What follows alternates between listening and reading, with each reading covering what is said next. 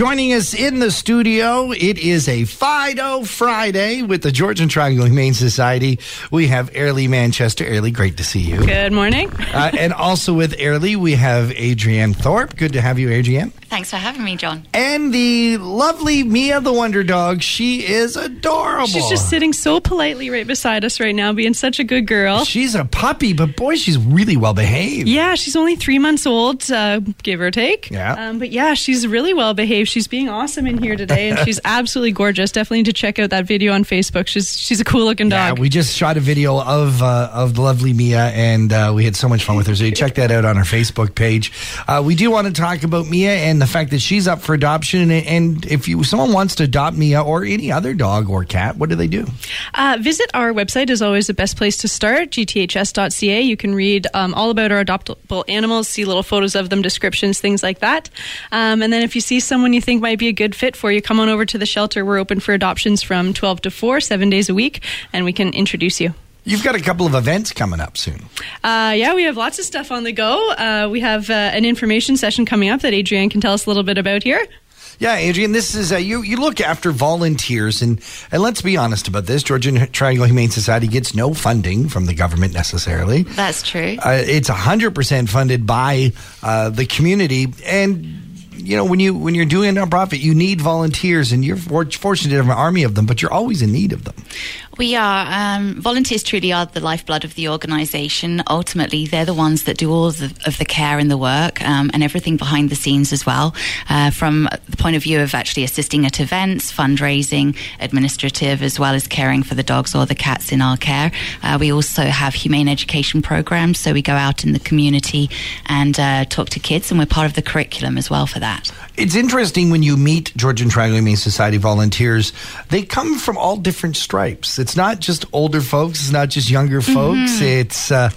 It's really a little bit of everybody from the community. It's true, and we're definitely seeing a bit of a change in the demographics. I guess in years gone by, it was primarily females, and a lot of them were kind of late 60s, 70s, 80s. Right. Right now, we've actually got a huge amount of interest from kids.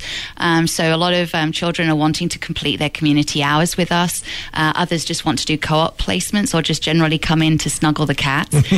So we're definitely oversubscribed to, and the children really do want to get involved with volunteering.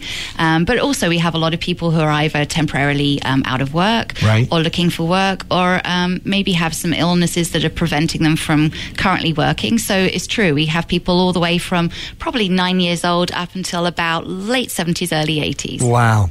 Can you sign up for a specific job? For instance, if you're someone who doesn't like cats but loves dogs, or vice versa, or if you might be allergic to pets but you love the philosophy, you can't work with the animals but you want to work for the society. Yeah, we definitely do get people surprisingly come in and say, I'm allergic to cats, but I want to help. And that actually happens more often than you'd think. I bet. So certainly there are some roles that people who are allergic to cats can't help out in because of the fact that we do quite a lot of laundry. Right. So there's handling of quite a lot of dog and cat fur. But certainly the people who tend to be allergic, they may help out at different events out in the community, or maybe do some work from home, again with the Humane Ed program, as well as also with the dogs ultimately. They may have that opportunity too, dependent on how much experience they have with dog handling. If someone wants to be a GTHS volunteer, what do they do?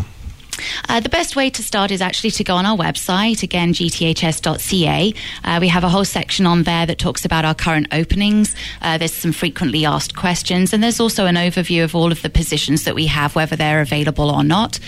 So the best way to actually go about things is just have a look at the website, see what intrigues you, fill in an application form, which again is also available on our website, selecting any and all of the criteria that you may be interested in, and then that way that gives us a better idea about when your availability is and what areas you might be wanting to help within, and then we can hopefully get you a placement. That sounds fun. Adriana, thank you so much for dropping by. Thank Ayrlea, you. Always great to see you. Thanks for having us. And thank you to the lovely Mia, who's now just kind of walking around the studio like she owns the place.